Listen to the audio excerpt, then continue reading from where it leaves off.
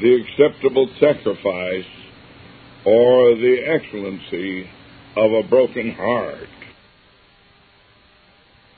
Third, the man with a broken heart is a very humble man, or true humility is a sign of a broken heart. Hence, brokenness of heart, contrition of spirit, and humbleness of mind are put together to revive the spirit of the humble and to revive the heart of the contrite one. Isaiah 57:15. To follow our similitude, suppose a man, while in bodily health, stout and strong, and one that fears and cares for no man, yet let this man have but a leg or an arm broken, and his courage is quelled. He is now so far off from hectoring of it with a man, that he is afraid of every little child that doth but offer to touch him. Now he will court the most feeble that has aught to do with him, to use him and handle him gently. Now he has become a child in courage, a child in fear, and humbleth himself as a little child. Why, thus it is with that man that is of a broken and contrite spirit. Time was indeed he could hector, even hector it with God himself, saying, What is the Almighty, that we should serve him? Or what profit shall I have if I keep his commandments? Job 21:15, Malachi 3:13 and 14. But now his heart is broken. God has wrestled with him and given him a fall to the breaking of his bones, his heart, and now he crouches. Now he cringes. Now he begs of God that he will not only do him good, but do it with tender hands. Have mercy upon me, O God, said David, yea, according unto the multitude of thy tender mercies, blot out my transgressions. Psalms 51:1. He stands as he sees, not only in need of mercy, but of the tenderest mercies. God has several sorts of mercies, some more rough, some more tender. God can save a man and yet have him a dreadful way to heaven. This the broken-hearted sees, and this the broken-hearted dreads, and therefore pleads for the tenderest sort of mercies. And here we read of his gentle dealing, and that he is very pitiful, and that he deals tenderly with his. But the reason of such expressions no man knows but he that is broken-hearted. He has his sores, his running sores, his stinking sores, wherefore he is pained, and therefore covets to be handled tenderly. Thus God has broken the pride of his spirit, and humbled the loftiness of man, and his humility yet appears. 1. In his thankfulness for natural life, he reckoneth at night when he goeth to bed, that like as a lion, so God will tear him to pieces before the morning light. Isaiah 38:13. There is no judgment that has fallen upon others, but he counts of right he should be swallowed up by it. My flesh trembleth for fear of thee, and I am afraid of thy judgments. Psalms 119:120. But perceiving a day added to his life, and that he in the morning is still on this side hell, he cannot choose but take notice of it, and acknowledge it as a special favor, saying, God be thanked for holding my soul in life till now, and for keeping my life back from the destroyer. Job 33:22, and Psalms 56:13. Psalms 86, verse 13. Man before his heart is broken counts time his own, and therefore he spends it lavishly upon every idle thing. His soul is far from fear, because the rod of God is not upon him. But when he sees himself under the wounding hand of God, or when God like a lion is breaking all his bones, then he humbleth himself before him, and falleth at his foot. Now he has learned to count every moment a mercy, and every small morsel a mercy. 2. Now also the least hopes of mercy for his soul, oh, how precious is it! He that was wont to make orts of the gospel, and that valued promises but as stubble, and the words of God but as rotten wood, now with what an eye doth he look on the promise. Footnote: orts, an obsolete word in England, derived from the Anglo-Saxon, any worthless leaving or refuse. It is thus used by Shakespeare in his Troilus and Cressida, Acts 5, Scene 2. The fractions of her faith, orts of her love, the fragments, scraps, the bits and greasy relics of her o'er-eaten faith. Editor George Offer. Yea, he counted a peradventure of mercy more rich, more worth than the whole world. Now, as we say, he is glad to leap at a crust. Now, to be a dog in God's house is counted better by him than to dwell in the tents of the wicked. Matthew 15, verse 16 and 27. Luke 15, verse 17 through 19. 3. Now he that was wont to look scornfully upon the people of God, yea, that used to scorn, to show them a gentle cast of his countenance, now he admires and bows before them, and is ready to lick the dust of their feet, and would count it his greatest, the highest honor, to be as one of the least of them. Make me as one of thy hired servants, says he. Luke 15:19. For now he is, in his own eyes, the greatest fool in nature, for that he sees he has been so mistaken in his ways, and has not yet but little, if any, true knowledge of God. Everyone now, says he, have more knowledge of God than I. Everyone serves him better than I. Psalm 73:21, 22, Proverbs 32:3. 5. Now may he be but one, though the least in the kingdom of heaven. Now may he be but one, though the least in the church on earth. Now may he be but loved, though the least beloved of saints. How high an account doth he set thereon. 6. Now when he talketh with God or men, how doth he debase himself before them?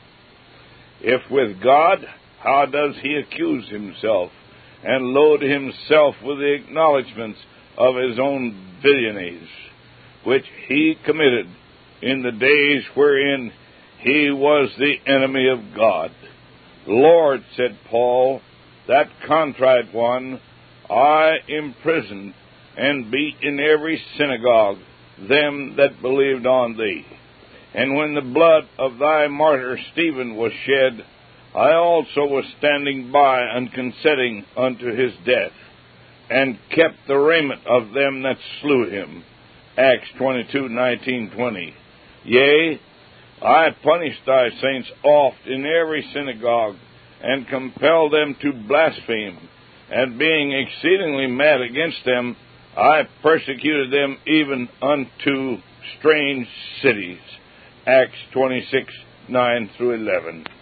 Also, when he comes to speak to saints, how doth he make himself vile before them? I am, saith he, the least of the apostles, that am not meet to be called an apostle. I am less than the least of all saints. I was a blasphemer. I was a persecutor, and injurious, and so forth. 1 Corinthians 15:9, Ephesians 3:8, 1 Timothy 1:13. What humility, what self-abasing thoughts doth a broken heart produce? When David danced before the ark of God, also how did he discover his nakedness to the disliking of his wife? And when she taunted him for his doing, says he, it was before the Lord, and so forth. And I will yet be more vile than thus, and will be base in mine own sight. 2 Samuel 6:20-22. Oh, the man that is, or that has been kindly broken in his spirit, and that is of a contrite heart, is a lowly, humble man. Fourth, the broken-hearted man is a man that sees himself in spirituals to be poor. Therefore, as humble and contrite, so poor and contrite are put together in the word.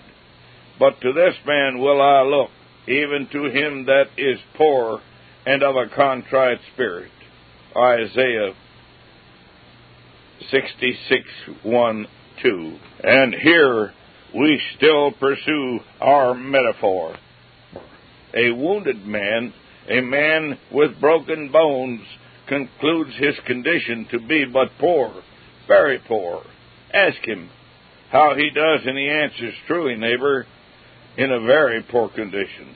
Also, you have the spiritual poverty of such as have or have had their hearts broken, and that have been of contrite spirits, much made mention of in the Word. And they go by two names to distinguish them from others. They are called thy poor, that is, God's poor. They are also called the poor in spirit, Psalms 72:2, 74:19, Matthew 5:3. Now the man that is poor in his own eyes, for of him we now discourse, and the broken-hearted is such an one, is sensible of his wants.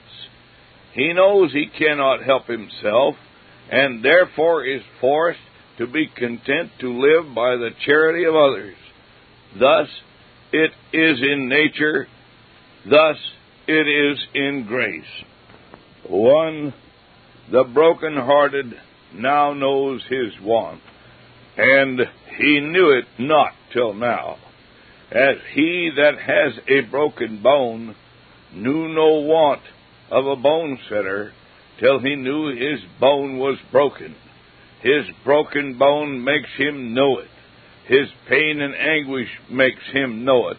And thus it is in spirituals.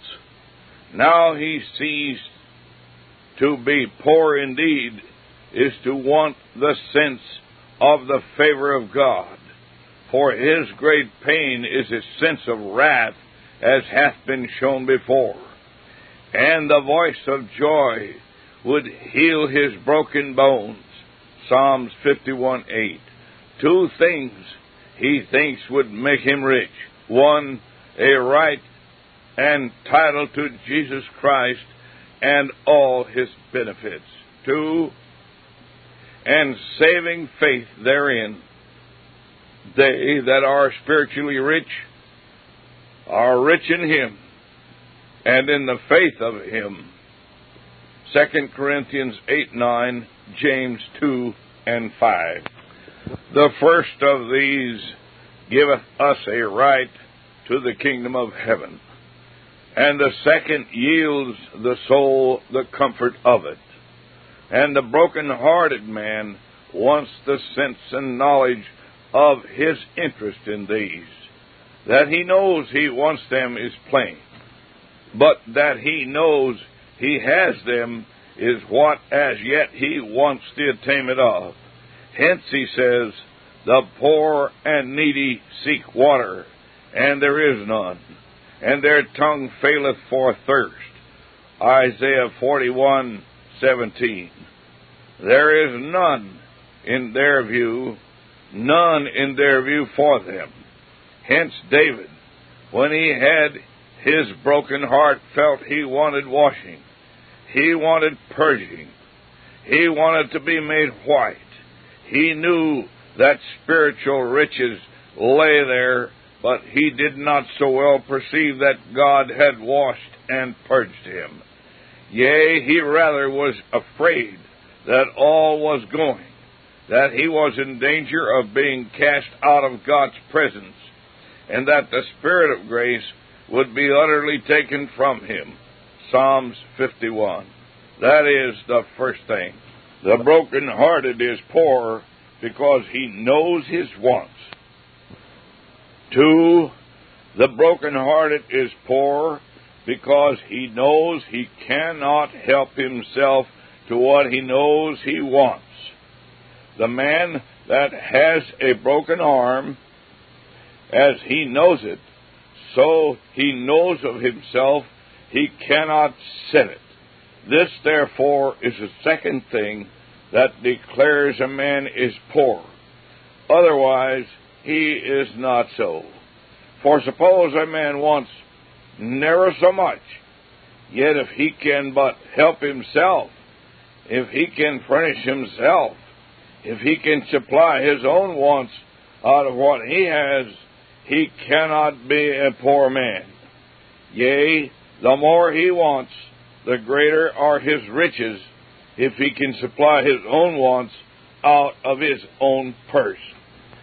He then is the poor man that knows his spiritual want, and also knows he cannot supply or help himself.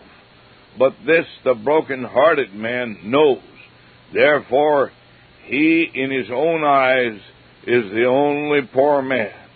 True, he may have something of his own, but that will not supply his want, and therefore he is a poor man still. I have sacrifices, says David, but thou dost not desire them. Therefore my poverty remains.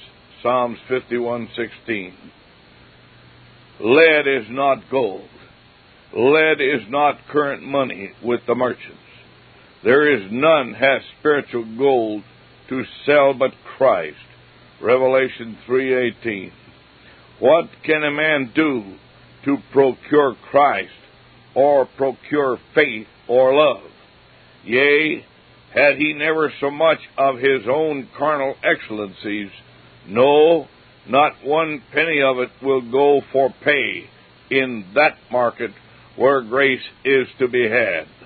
If a man would give all the substance of his house for love, it would utterly be condemned. Psalms 8:7. This the broken-hearted man perceives, and therefore he sees himself to be spiritually poor. True, he has a broken heart, and that is of great esteem with God, but that is not of nature's goodness. That is a gift, a work of God, and that is the sacrifices of God. Besides, a man cannot remain content and at rest with that, for that in the nature of it does but show him he is poor, and that his wants are such as himself cannot supply. Besides, there is but little ease in a broken heart. 3. The broken-hearted man is poor and sees it, because he finds he is now disabled to live any way else but by begging. This David betook himself to, though he was a king, for he knew, as to his soul's health, he could live no way else. This poor man cried, saith he, and the Lord heard him and saved him out of all his troubles. Psalms 34:6. And this leads me to the 5th sign. 5th, another sign of a broken heart is a crying out. Pain, you know, will make one cry.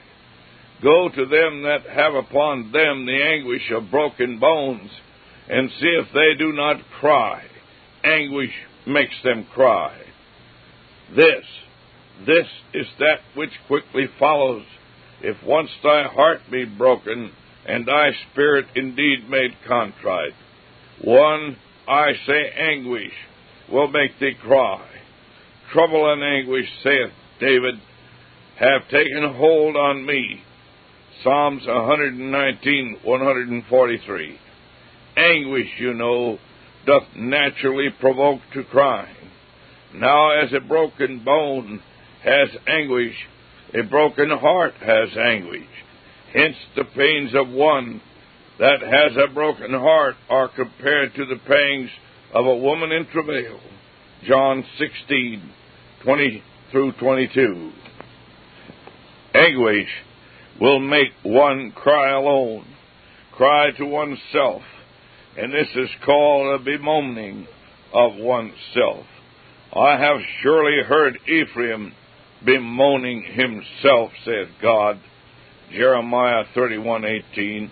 That is, being at present under the breaking, chastising hand of God.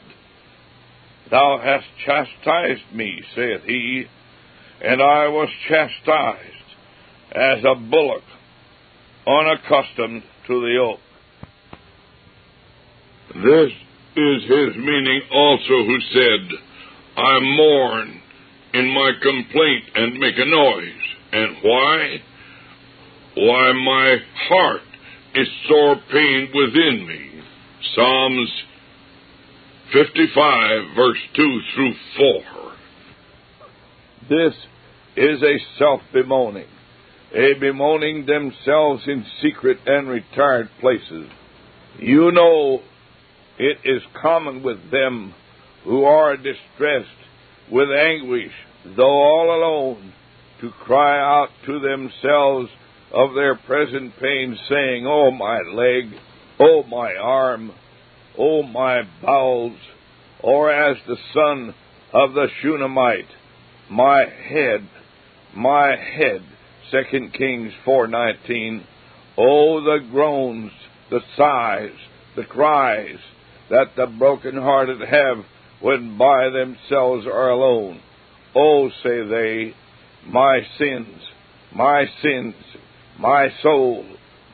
soul, how am I loaden with guilt? How am I surrounded with fear? Oh, this hard, this desperate, this unbelieving heart. Oh, how sin defileth my will, my mind, my conscience. I am afflicted and ready to die. Psalms 88:15. Footnote.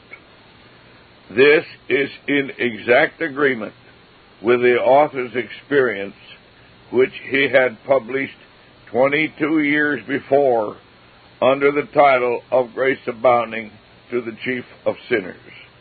I was more loathsome in my own eyes than was a toad, and I thought I was so in God's eyes too. Sin and corruption, I said, would as naturally bubble out of my heart as water would out of a fountain. I thought that none but the devil himself could equal me for inward wickedness and pollution of mind. A sure sign that God, as his heavenly Father, was enlightening his memory by the Holy Spirit. Volume 1, page 16, number 84. Editor George Offer. Could some of you carnal people but get behind the chamber door to hear Ephraim when he is at the work of self-bemoaning, it would make you stand amazed to hear him bewail that sin in himself in which you take delight, and to hear him bemoan his misspending of time, while you spend all in pursuing your filthy lusts, and to hear him offended with his heart because it will not better comply with God's holy will, while you are afraid of his word and ways, and never think yourselves better than when farthest off from God. The unruliness of the passions and lusts of the broken-hearted make them often get into a corner and thus bemoan themselves. 2.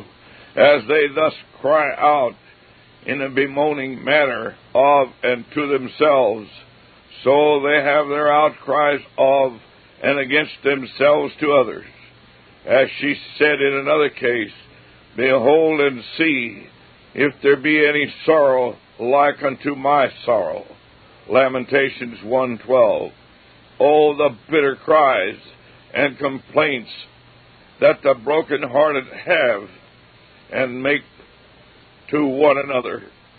Still every one imagining that his own wounds are deepest and his own sores fullest of anguish and hardest to be cured. Say they, if our iniquities be upon us and we pine away in them, how can we then live?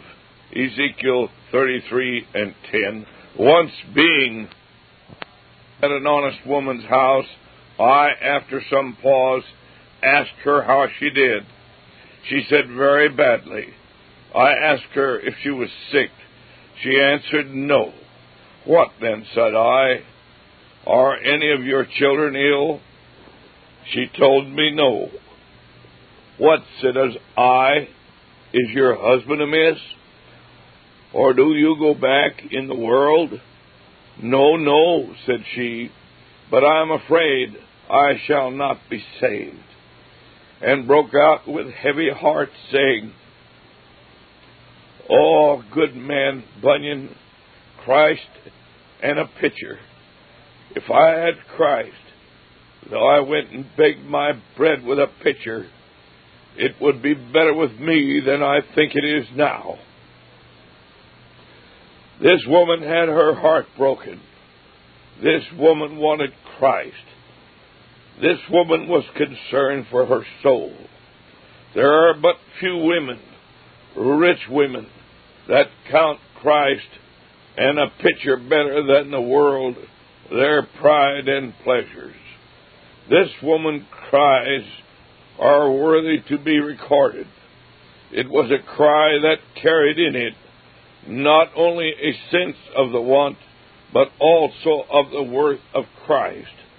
This cry, Christ and a pitcher, made a melodious noise in the ears of the very angels. Footnote. This account of the author's interview with a pious, humble woman is an agreeable episode which relieves the mind without diverting it from the serious object of the treatise. It was probably an event which took place in one of those pastoral visits which Bunyan was in the habit of making, and which, if wisely made, so endears a minister to the people of his charge. Christ and a crust is the common saying to express the sentiment that Christ is all in all. The pitcher has reference to the custom of pilgrims in carrying at their girdle a vessel to hold water, the staff having a crook by which it was dipped up from the well or river. Editor George Offer. But I say, few women cry out thus. Few women are so in love with their own eternal salvation as to be willing to part with all their lusts and vanities for Jesus Christ and a picture. Good Jacob also was thus. If the Lord, said he, will give me bread to eat and raiment to put on, then he shall be my God. Yea, he vowed it should be so.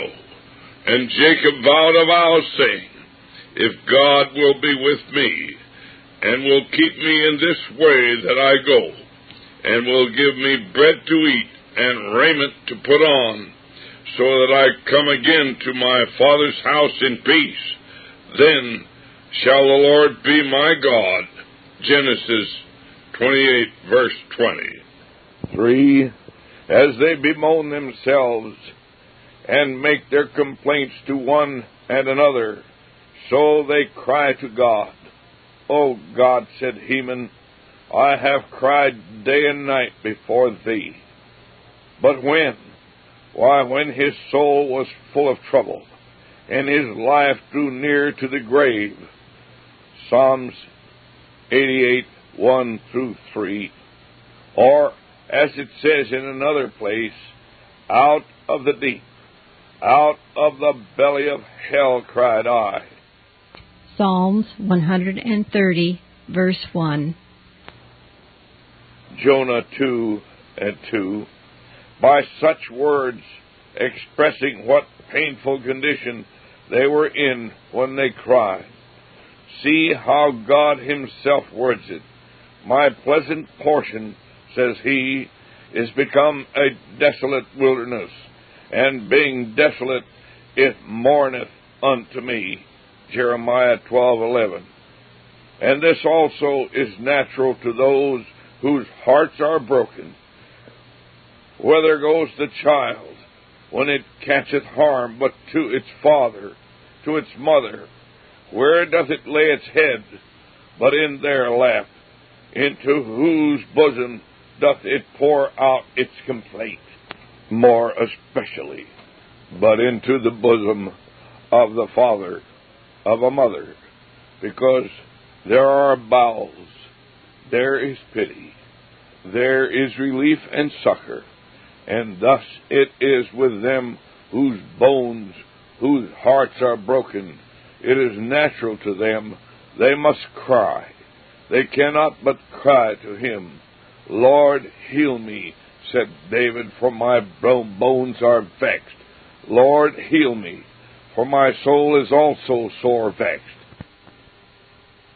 Psalm 6, verses 1 through 3. He that cannot cry feels no pain, sees no want, fears no danger, or else is dead.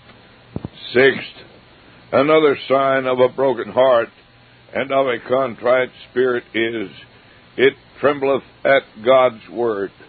To him that is poor and of a contrite spirit, and trembleth at my word. Isaiah 66:2. The word of God is an awful word to a broken-hearted man.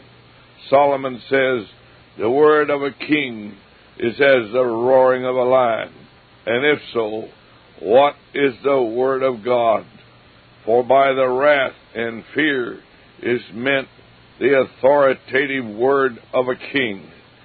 We have a proverb, the burnt child dreads the fire, the whipped child fears the rod, even so the broken-hearted fears the word of God.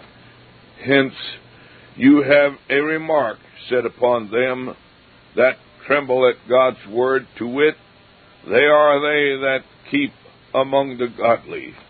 They are they that keep within compass. They are they that are aptest to mourn, and to stand in the gap when God is angry, and to turn away his wrath from a people. It is a sign the Word of God has had place and wrought powerfully. When the heart trembleth at it, is afraid, and stands in awe of it. When Joseph's mistress tempted him to lie with her, he was afraid of the Word of God. How then can I do this great wickedness, said he, and sin against God? He stood in awe of God's Word, durst not do it, because he kept in remembrance what a dreadful thing it was to rebel against God's Word.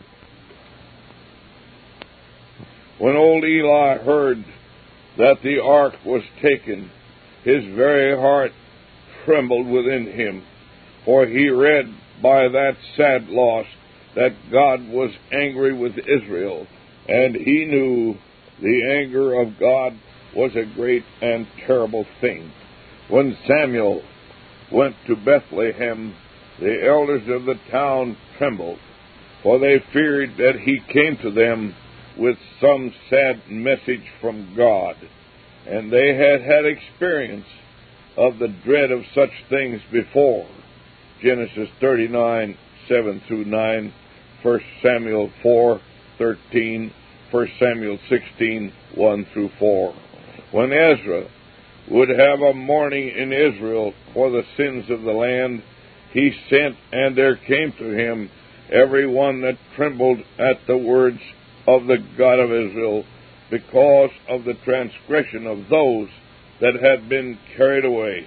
Ezra 9:4.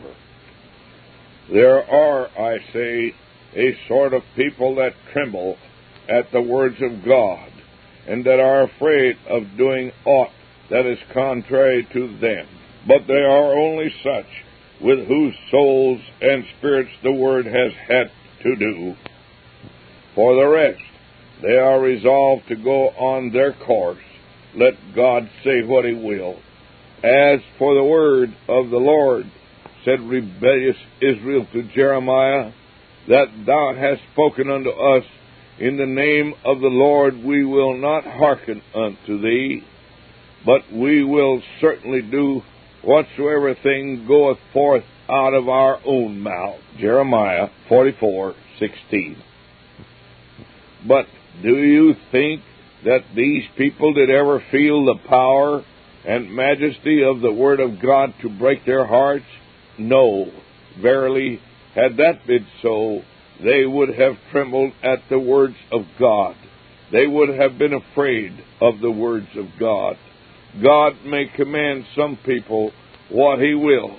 They will do what they list. What care they for God? What care they for his word? Neither threats nor promises, neither punishments or favors will make them obedient to the word of God, and all because they have not felt the power of it. Their hearts have not been broken with it. When King Josiah did but read in God's book what punishment God had threatened against rebellious Israel, though he himself was a holy and good man, he humbled himself. He rent his clothes and wept before the Lord, and was afraid of the judgment threatened. 2 Kings 22, 2 Chronicles 34. For he knew what a dreadful thing the Word of God is. Some men, as I said before, dare do anything. Let the Word of God be never so much against it. But they that tremble at the Word dare not do so.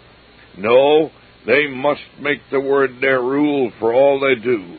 They must go to the Holy Bible, and there inquire what may or may not be done, for they tremble at the Word.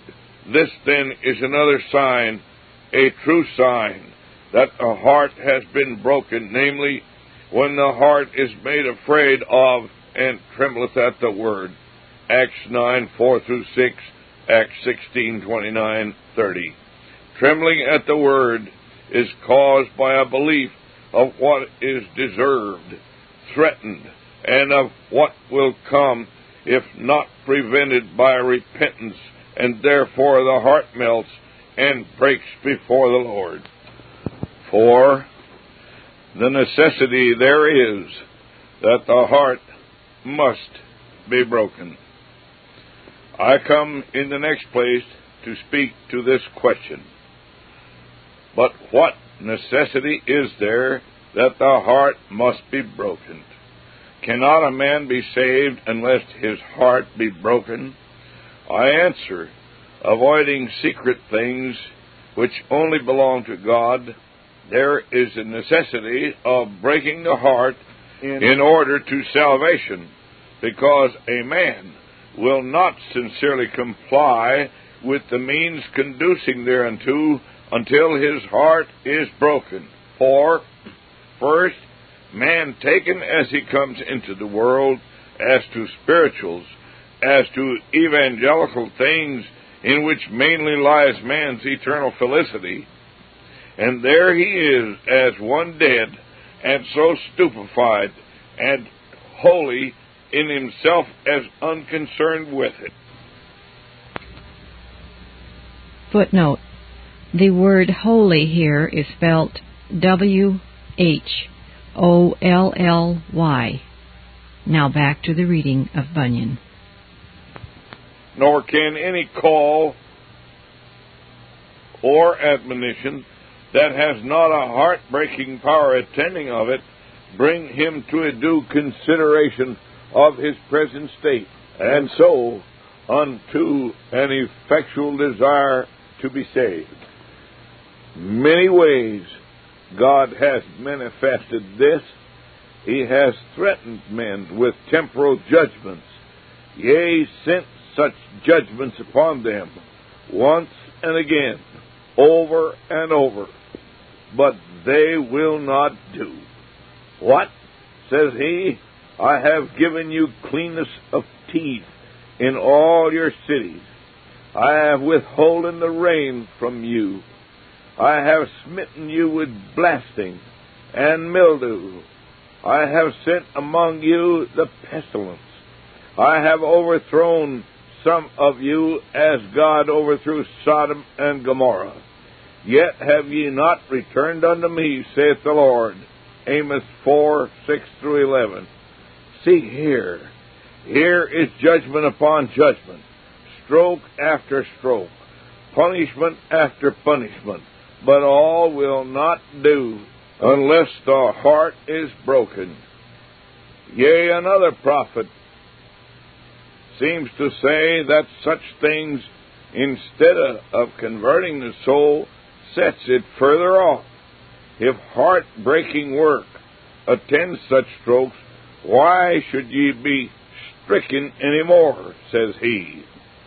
Ye will revolt more and more. Isaiah 1:5. Man's heart is fenced. It is grown gross. There is a skin that, like a coat of mail, has wrapped it up and enclosed it in on every side. This skin, this coat of mail, unless it be cut off and taken away, the heart remains untouched, whole, and so as unconcerned. Whatever judgments or afflictions light upon the body, Matthew 13:15, Acts 28:27. This which I call the coat of mail, the fence of the heart, has two great names in Scripture.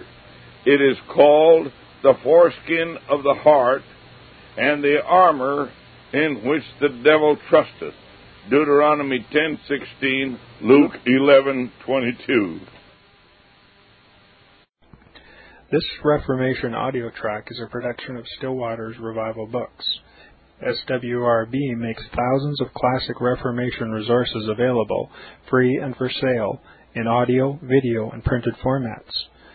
Our many free resources, as well as our complete mail-order catalog, containing thousands of classic and contemporary Puritan and Reformed books, tapes, and videos at great discounts, is on the web at www.swrb.com. We can also be reached by email at swrb@swrb.com, by phone at 780-450-3730, by fax at 780-468-1096, or by mail at 4710-37A Avenue, Edmonton, that's Edmonton, Alberta, abbreviated capital A, capital B, Canada, T6L3T5. You may also request a free printed catalog. And remember that John Calvin, in defending the Reformation's regulative principle of worship, or what is sometimes called the scriptural law of worship, commenting on the words of God, which I commanded them not, neither came into my heart, from his commentary on Jeremiah 7:31, writes, God here cuts off from men every occasion for making evasions, since he condemns by this one phrase, I have not commanded them, whatever the Jews devised. There is then no other argument needed to condemn superstitions than that they are not commanded by God. For when men allow themselves to worship God according to their own fancies, and attend not to his commands, they pervert true religion. And if this principle was adopted by the Papists, all those fictitious modes of worship in which they absurdly exercise themselves would fall to the ground. It is indeed a horrible thing for the Papists to seek to discharge their duties towards God by performing their own superstitions. There is an immense number of them, as it is well known, and as it manifestly appears. Were they to admit this principle, that we cannot rightly worship God except by obeying his word, they would be delivered from their deep abyss of error. The prophet's words, then, are very important, when he says that God had commanded no such thing, and that it never came to his mind, as though he had said that men assume too much wisdom when they devise what he never required, nay, what he never knew.